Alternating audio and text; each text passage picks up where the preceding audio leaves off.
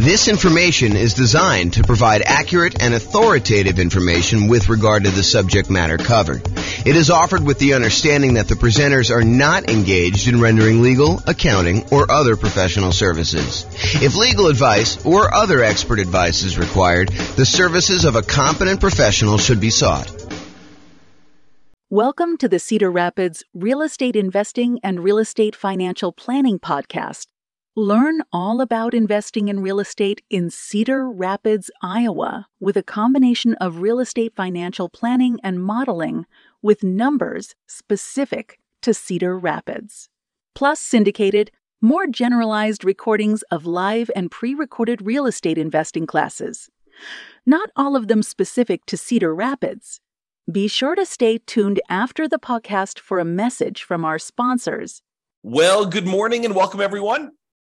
I am James Orr, and we got a very special class today. This is part of the series on improving cash flow. And so today we're going over improving cash flow when considering your real estate investing strategy. When you're thinking about which strategy you want to use, how do we improve cash flow when we're trying to decide whether we're doing traditional buy and hold or short-term rentals or house hacking or nomading or whatever we're trying to do there. So all of the things we're going to discuss today have to do with choosing your existing real estate investing strategy. And this is, as I mentioned, part of the series we're doing. And so we've already covered how to improve rental property cash flow when we are searching for properties. That was covered in a previous class. So if you want to see about all those different strategies, go watch that class. We've also covered all of the different strategies of the largest section, the one that has the most ways to improve cash flow, and that was the financing section. Today, we're covering this, how to improve cash flow during the improved strategy phase. So we'll talk about these different options. And then we've got some future classes coming. The one class on how to improve cash flow when you improve the property itself, while you're marketing the property, while you own the property, and then while you're renting the property. So there's different kind of stages that I broke it down into, and we're covering the classes, we're covering the strategies, the 88 strategies to improve cash flow in all of those different stages in discrete classes by stage. So if you're at the stage where you're searching for properties, just review the one for searching properties. If you're at the stage where you're financing, do that. If you're trying to figure out what strategy to use, this is the class you'll want to use for that one. Okay. So when we're thinking about improving cash flow is really made up of how much income you have coming in on the property, all the different sources of income, especially the rent, but then also things like laundry or renting out different parts of the property, or maybe you add in additional services like landscape service or internet service or things like that nature. So there's different strategies of rent or different sources of income like rent, and then all of the other sources of income you have in the property minus. In order to get cash flow, you have to subtract out all your different expenses. And your expenses are, your mortgage payment, taxes, insurance, maintenance, property management, vacancy, like all of those different things are expenses. And so when you think about how do you optimize, how do you improve cash flow on property? Well, it really consists of two different parts. How do you maximize the income you have on a property? And then how do you minimize all of the different expenses? And a lot of the things we're going to be talking about here today in this class have to do with maximizing income. Although a couple of them have to do a little bit with minimizing expenses, the majority of them are maximizing the income on it. So be sure to consider the impact of both income and expenses and the additional work involved and the value of your time when you're considering all of these different strategies to implement. Because some of the strategies, as you'll find out, they are significantly better cash flow, but they also require a lot more of your time and effort in order to implement them. So just kind of keep that in mind. All right, since we're talking about strategies, this is the list of the different strategies that we've broken out for real estate investing. So I'm not going to cover these because this is going to be covered in its own separate class. However, this is the list. So I'll just run through the titles and you can kind of research these if you want to dig deeper. Buy and hold, real estate investing, buying a property and renting it out and holding onto it for a long period of time. The nomad strategy, buying a property, moving in as an owner occupant, living there for at least a year. It's a requirement of the lender. Usually do this because you can get very low down payments or nothing down payments, and you get improved interest rates, which could lead to some improved cash flow on a property. So you go move into the property, live there for a year, then you convert the property that you just lived into for at least a year into a rental. You buy another property to move into, and you repeat this process until you have as many rental properties as you desire. So that's the nomad strategy. House hacking, which we'll cover a little bit today, because it's one of the strategies we're going to discuss. That is renting out any part of a unit that you're living in. The most common example is you buy a duplex, you rent out one side of the unit, and you live in the other. But it could just be renting out, the property to roommates. You buy a single family home with 4 bedrooms, you live in one of the bedrooms, you rent out the other 3 or even just one, and that is considered house hacking. And there's some variations on that, which we'll talk a little bit about today as well. The BRRRR strategy: buy a property, rehab a property, rent a property, refinance it, and then repeat. So there's the buy, which is the B, and then all those different R's: rehab, rent, refi, and repeat. So all the different bars there for BRRRR. And that's a strategy for being able to buy properties and leave very little or no money in the ideal situation. Most of the time, it's leaving a little bit of money in the deal so that you're able to acquire properties with little down. And then all the quick turning, flipping properties, and then wholesaling and wholetailing. Wholesaling is basically selling your contract in a property to another investor. You find a really good deal and you sell to an investor, and you get a fee for doing that. All the creative financing stuff: buying property subject to, lease option, lease purchase, rent to own, owner financing, agreement for deed, contract for deed, loan assumption, like all of the creative different strategies for financing properties. Those are different strategies. And then partnerships and syndications: if you're going to get together with one or more other folks who want to invest in real estate with you, then you can kind of structure those in various different ways. And then tax liens and tax deeds: whether you are investing in a lien against a property with the hope that the property is, they either pay you a return on it, or in the event that they don't pay you the return, then you can actually foreclose on the property and get ownership of it. And then real estate investment trust, which I don't usually cover, but I include it to be all inclusive, to kind of be comprehensive here. That's that. So these are the different strategies. And you'll see that we're talking about using different strategies here today when we talk about how to improve cash flow. All right, so here's the list.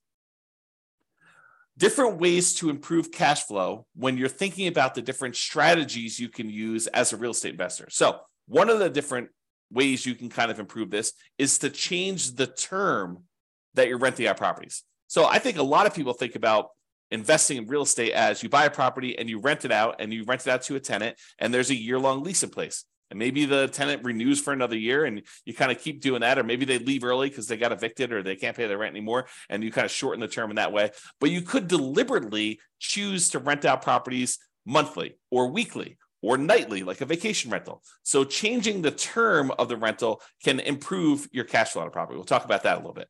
Or doing a totally different strategy, like a lease option, where instead of just leasing the property to a tenant, you decide you want to go after a tenant buyer, a tenant who also has the option or a contract to buy the property from you a year or 2 or 3 or 4 or 5 down the road, or 6 months down the road, whatever you negotiate as part of your term. Basically, they will lease the property from you.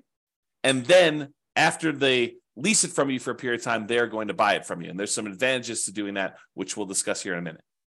Or you could choose to do a specific niche. You could cater to a group of people who you know are looking to rent in your area. For example, you could choose to focus on student rentals, or you could choose to focus in on traveling nurses and provide them, kind of services related to their particular industry, knowing that they're coming in for, contract periods of time, and they're going to need some extra stuff in your property. Or you could cater to oil workers if you happen to live in an area that has a bunch of people coming into town to do work on the oil kind of stuff that they do. I don't even know what they call it. So you can cater to all these different niches, or you can cater to things like corporate rentals. So you decide to do that. And then I'll kind of group these last 3 together. They're all really versions of house hacking, in my opinion. So we'll talk about roommates, getting roommates, changing a strategy to having roommates, like house hacking with a single family home, or renting by the bed or bedroom. Sometimes especially with like student rentals, sometimes they'll rent out by the bed or bedroom. You might rent out by the bed if you're putting 2 students per room, or you could rent out by the bedroom if you're renting to maybe a graduate student or something like that. Or you could rent by parts. In some cases, you may be renting a property where you rent the garage separately, or you rent access to the community swimming pool separately, or you rent access to the storage units on the property, like the storage shed where somebody wants to be able to store something or whatever they're doing there. So those are different ideas, and we're going to go into those in detail here. All right, so let's talk about term. So related to term, so term is going to be basically changing the term, the duration of your lease term. So you can either do a daily rental, things like vacation rentals, or there may be some situations where you might rent by the day, or you could do weekly rental. I guess it would be a variation of vacation rental. But I was thinking of if you rent your property out for the Super Bowl weekend, that may be like a daily rental or maybe a weekly rental. But it's all sort of covered under that short-term rental, vacation rental thing. So you can do daily rentals. You could do weekly rentals. Weekly rentals could be a good strategy, or monthly rentals. Instead of doing the weekly, you could do monthly. Or the traditional way of doing this, I think the most common way that most folks are familiar with is yearly rentals. So in addition to changing the term of your lease, a lot of times you're changing what you're providing with the rental, whether you're providing the house furnished or unfurnished. And so realize that you may have sometimes significant additional startup costs if you're changing the term of your strategy from a year-long lease, which you may be renting out a vacant property, although you could do a furnished year-long lease, and do instead a more of a completely furnished turnkey. Someone shows up almost like a lodging hotel sort of situation where you allow someone to come and stay in the property like that. So typically, rent increases as the duration decreases. So the shorter the term of your lease, typically the higher the rate is. There are probably some exceptions to this, but overall, that's the general rule of thumb. Shorter terms tend to be more expensive than longer terms. Now, the other thing to watch out for, if you're going to go and do the strategy where you're going to change from doing year-long leases to short-term rentals, which could be significantly higher income on the property, you also have to watch out for increased expenses, like increased vacancy expense. You're not going to have 100% of the nights occupied in most cases. There's probably some exceptions to this, but in most cases, you're not going to have 100% of the nights occupied if you're doing some type of short-term rental or vacation rental. You might have 50% occupancy or 70% occupancy or 30% occupancy. So just realize that you may have increased vacancy for doing that. You may also have an increase in marketing costs. Whereas you may market to find a tenant for a year, for the 60 days or so prior to the lease expiring to get your next tenant. If you're doing a vacation rental, you may be advertising on all of the kind of short-term vacation rental type websites, and that may significantly increase your marketing costs and time. And then also your management costs may be much higher. If you're doing short-term rentals, you may have a significantly higher cost to get the property ready for the next tenants, kind of like being in touch with the tenants, kind of doing your contact and making sure everything's ready to go for the short-term rentals. Things like that could be increased by doing a shorter term. And then finally, in some cases, the maintenance on a property on short-term rental could be slightly higher depending on how things in your property wear and what it costs for you to keep up with maintenance on the property for doing that. Replacing things that you might not have in a long-term rental, like linens or shampoos and things of that nature. You could have a pretty significant increase in cost for doing that as well. But in a lot of cases, not every case, but in a lot of cases, those costs are more than made up for by doing the short-term rental. So this class, by the way, is not intended to be like, this is how you do short-term rentals. This class is intended to be like the overview of how do you improve your cash flow and things to consider, then go research. If you're interested in doing short-term rentals, you want to go dig into that particular strategy to become an expert at that particular strategy. Okay. All right, let's talk about lease options. And when I say lease option, I'm talking about the whole kind of like rent-to-own family. Lease option, which is a lease with an option contract. Lease purchase, which is a lease with a purchase contract. Rent-to-own, which is a generic way to describe these, or lease to own, which is another generic way to describe these. So I'm talking about that whole family when I say lease option. So I'm not specifically calling out lease option. I'm using it generically. Okay, this tends to provide the lease with option where you find a tenant buyer who wants to lease the property from you with the intention of buying it from you 3 months, 6 months, a year, 2 years, 5 years down the road. It tends to provide exceptional improvement in cash flow in markets where the cost to buy is significantly higher than the cost to rent. In other words, where the price to rent ratio is less than ideal. So if you're in one of those markets where it's really hard to make cash flow work, putting a reasonable amount down because the cost to buy a property is so much higher than the cost to rent a property, this could be a great strategy for you to consider.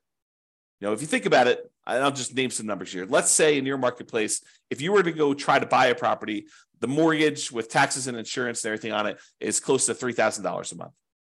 But rent on that particular property is, low 2000s, 2,200, maybe 2,000 even, maybe 2,400. But there's a significant difference between what a property would rent for, and even if you put 20% down or 25% down, what the property would cost you to buy. If you're in a market like this, lease option could be an interesting strategy. Why? Because when you're talking to someone who is coming in, they're leasing the property with the intention of buying it later, you need to talk to them about what it's going to cost them to buy the property. So you get to, instead of just comparing rent to rent when you're marketing your property, now you get to discuss with them, this is what it would cost if you were just renting the property. If you were going to buy the property, though, it's going to cost you about $3,000 a month or $3,200 a month. And so rent is going to be a little bit higher than what normal rent is on this property, and you're going to be able to buy it later. And if they tell you, look, I can't afford a $3,000 a month payment, what they're telling you is, I'm never going to be able to buy this property. I can't afford a $3,000 a month payment to buy it. So you're setting them up for failure if you try to put a tenant buyer in a property where they tell you up front that they can't afford what the payment's going to be when they go and finance it. If the only way they can afford the property is when they're renting it, then they're never going to be able to afford the property. Now, there's exceptions to this, right? Like someone comes into a windfall of some sort and they're able to get a big enough down payment where they could buy it all cash and they no longer have a monthly payment, or they get a big enough down payment where they're able to do that, or they think the interest rates are going to go back down. I'm not sure I would be speculating on that, but there are some exceptions where that's the case. But if I would want to put a tenant buyer in a property, if I wanted them to buy the property, which I think I want to play win-win, right? You want someone to be in a deal where they can actually succeed through the process that you're helping them do. You want them to help them buy the property. You don't want to put someone in the property where they're never going to buy. So if you do want to do that, which I think you should, then you put them in the property and they need to be able to afford that monthly payment. And so now you can start comparing what the payment would be when they buy it to what the rent is, and maybe you're able to get a little bit higher than fair market rent for the option for them to be able to buy the property from you at some point in the future. Okay. And I'm very deliberately not going into all the details of, do you apply some of the monthly payment toward their purchase price or anything like that? These are all different things that you need to learn about if you plan on using this strategy, but I'm not going there today because we've got other stuff to cover. This is not intended to be a class on implementing lease options. There's separate classes on that if you really want to dig into that strategy. Okay.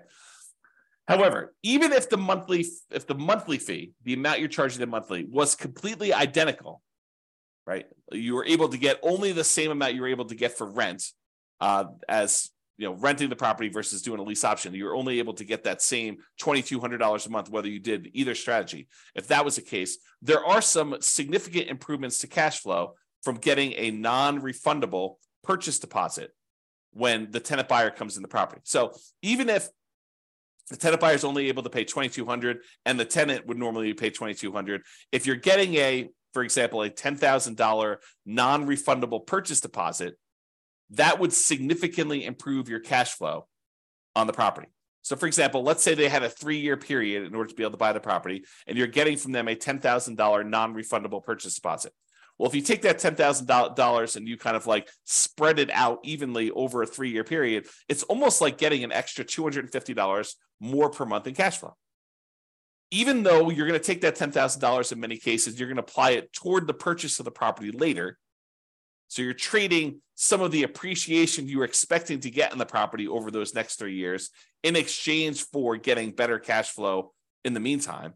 You're doing some deal alchemy. You're trading future appreciation, the $10,000 of extra appreciation you would have gotten later on when they buy it from you. And you're saying, I'm going to apply that $10,000 towards your purchase. I'm going to take some of the profit I would have gotten at the end when they bought the property from me, and I'm going to take it up front as a non-refundable option fee, which does apply to the purchase price for them, counts as part of their down payment. But then you're also getting that, which if you spread it out over 3 years, looks like you're getting $250 plus per month in extra cash flow. So if you thought you were getting $2,200 a month, now you're really getting $2,450, which is significant in certain markets, right?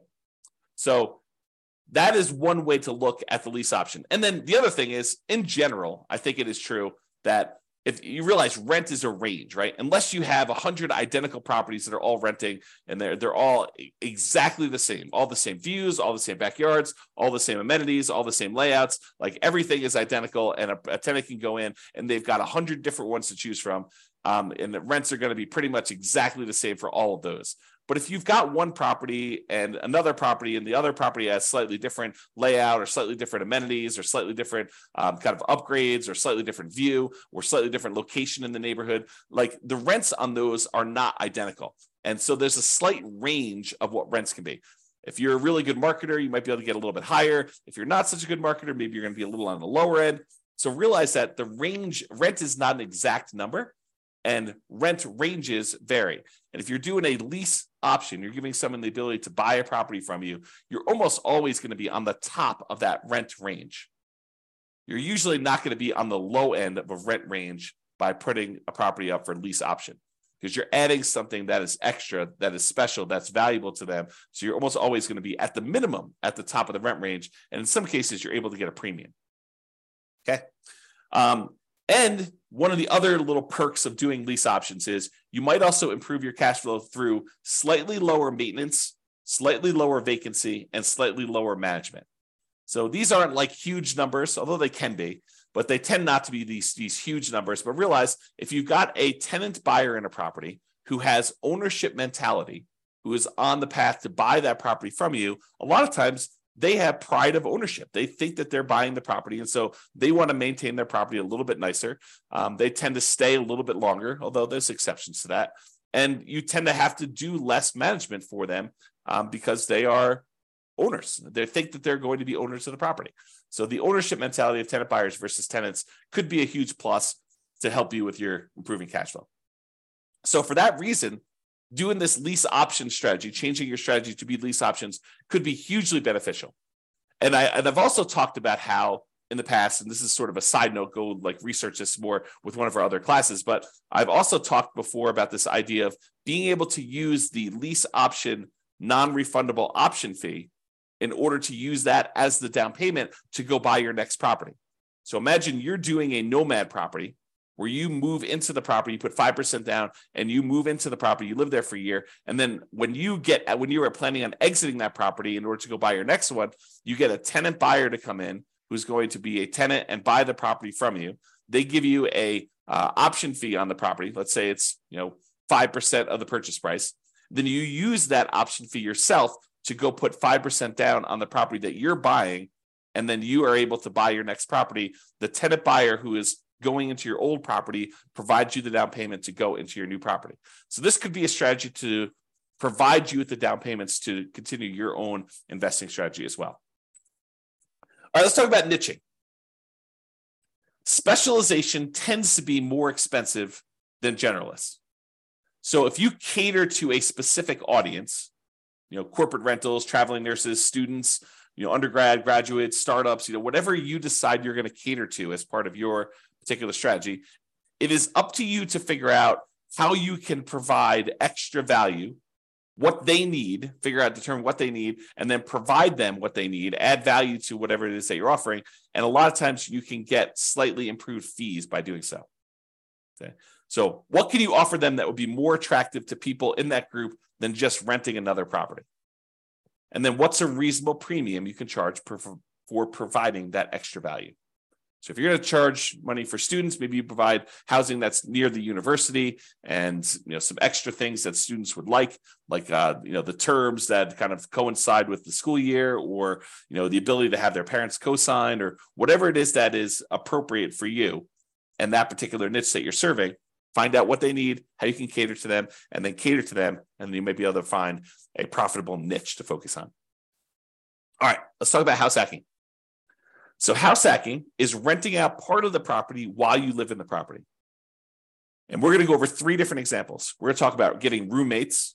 We're going to talk about renting by the bed or bedroom. And then we're going to talk about renting by parts. So let's jump into that. So let's talk about roommates. So imagine you have a single family home. You might be renting bedrooms with use of other parts of the property. So you rent them a bedroom, but they get use of the kitchen and the basement and the living room and maybe a parking spaces if you have that in your property.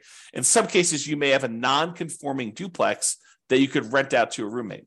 So we see these occasionally come up, but they're properties where they're not duplexes. They're not zoned a duplex.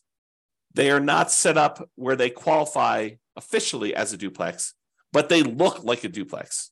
It's a property that's a complete upstairs unit, and then there's a side staircase that goes down to the basement unit, and there looks like a totally separate apartment in the basement. In some markets, you can't put the stove in, or you can't do something where that would trigger compliance issues or something like that. But it could have a hot plate or something like that, or a mini fridge or whatever. But it looks like it's a duplex, although it's technically not. It's what we call a non-conforming duplex. And actually, I have a typo here. I'm going to fix it. Non-conforming duplex. So non-conforming duplex that you can't technically rent it out as a separate unit. It doesn't have its own address, doesn't have its own whatever, heating source or air conditioning source or a stove or fireplace, whatever it is, the difference between having a full duplex and not in your marketplace, it could vary a little bit. But you could have a roommate that lives down there. Imagine you were just going to have a roommate upstairs in a different bedroom. Well, in this case, you have a roommate, and those could be the rules that you apply to this thing where you are having a roommate. And so a lot of times you have to watch out for your occupancy limits in your marketplace, and they're not going to have their own address. And maybe you have to give them access to something else in order to do this, make this right. Find out what it needs to be in your marketplace. And a lot of times your real estate agent can help you with that. But you maybe have a non-conforming duplex that you could do that. Or if you have a traditional duplex, triplex, or fourplex, you might be renting out the other units of that property, like actual conforming duplex, triplex, where they're legally considered duplexes, triplexes, or fourplexes. You might be renting out the other units. And in addition to that, some investors may choose to rent out the duplex, rent out the other units, or triplex or fourplex, rent out the other units. And then in addition to that, they may choose to get roommates for the property they're living in as well. Okay, so that is another option. So that's like roommates, and that could significantly improve your cash flow if you're thinking about that. Okay, rent by bed or bedroom. So in some situations, they might lend themselves well to renting out by the bedroom or even the individual bed. A lot of student rentals, they may do individual bedrooms, or they may do kind of by the bed, where you have two students per room. You have two beds in there, maybe two desks or something like that to kind of cater to the students. Or you could rent by parts. We talked about this non-conforming duplex, triplex, or fourplex, and be sure to check and comply with local occupancy laws to do that. But more unusual setups could also include like RV parking spaces for them to park their RV. So if you have lots of space in your property and it's set up for RV parking, you're allowed to do that with your HOA, then maybe you go ahead and you rent out the space for someone who wants to be able to park their RV there, and that could improve your cash flow on the property. Or maybe you own an RV that you have, or maybe it's a tiny home that you set up on the property, and you could rent that out as its own separate living unit on the property if your occupancy laws allow you to do that. Another common one is if you have a garage or storage units, you could rent out the access and use of the garage separately to somebody who has a car or like machine shop that they really want to have separately, and they don't have space in their apartment, and they want to just rent a private garage to be able to have their setup there so they can do that. It does not have to be, like, it's kind of key point here, it doesn't have to be a place where people sleep. It could be more of a commercial or recreational use type situation with these in order to get rent by parts. Another example would be use of the community pool. In some neighborhoods, by being a member of the HOA, you get use of the community pool. You may not want to use that. Maybe you get wristbands that'll give you access to do that. Maybe you maybe you sell the rights for a family to use your wristbands. Maybe make sure you check with your HOA to make sure this is legal. Or maybe it's use of the rec center. They've got a gym set up down there, or if somebody wants to have weekly meetings for their whatever, their club, book club, knitting club, game club, whatever they want to do, and they want to have use of your recreational center, and you could rent out use of that by giving them access to your rights to do that. Okay. All right. So that's it. That is all the different strategies we talked about for improving cash flow when you're considering the strategy that you're using. So remember, optimizing cash flow is about maximizing income and minimizing expenses. I got another typo here. The strategy you decide to use will significantly impact the income and, to a lesser degree sometimes, the expenses you're likely to experience on a property.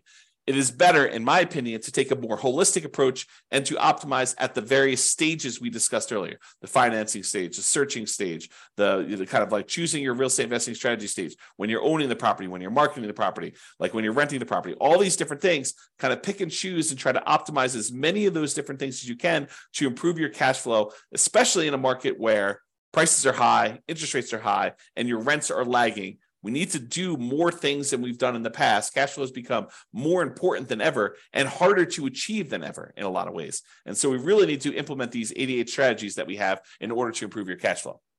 All right, so that's it. This has been James Orr. I hope you've enjoyed class. I will talk to you soon. Bye-bye for now. With home prices up, mortgage interest rates up, and rents up, but not quite enough to counteract the higher prices and interest rates, cash flow on rental properties in Cedar Rapids is harder than ever. Book a call with the Real Estate Financial Planner to apply our proprietary 88 strategies to improve cash flow on your rentals. See the show notes for a link to schedule your call and improve your cash flow today. If you're a real estate agent, lender, or professional in Cedar Rapids that wants to help our real estate investor listeners, consider reaching out to learn about collaboration opportunities with this podcast. We'd love to add more value to our listeners by having you assist our investors buy, sell, and finance their real estate investments. See the show notes to schedule a call to discuss collaboration opportunities.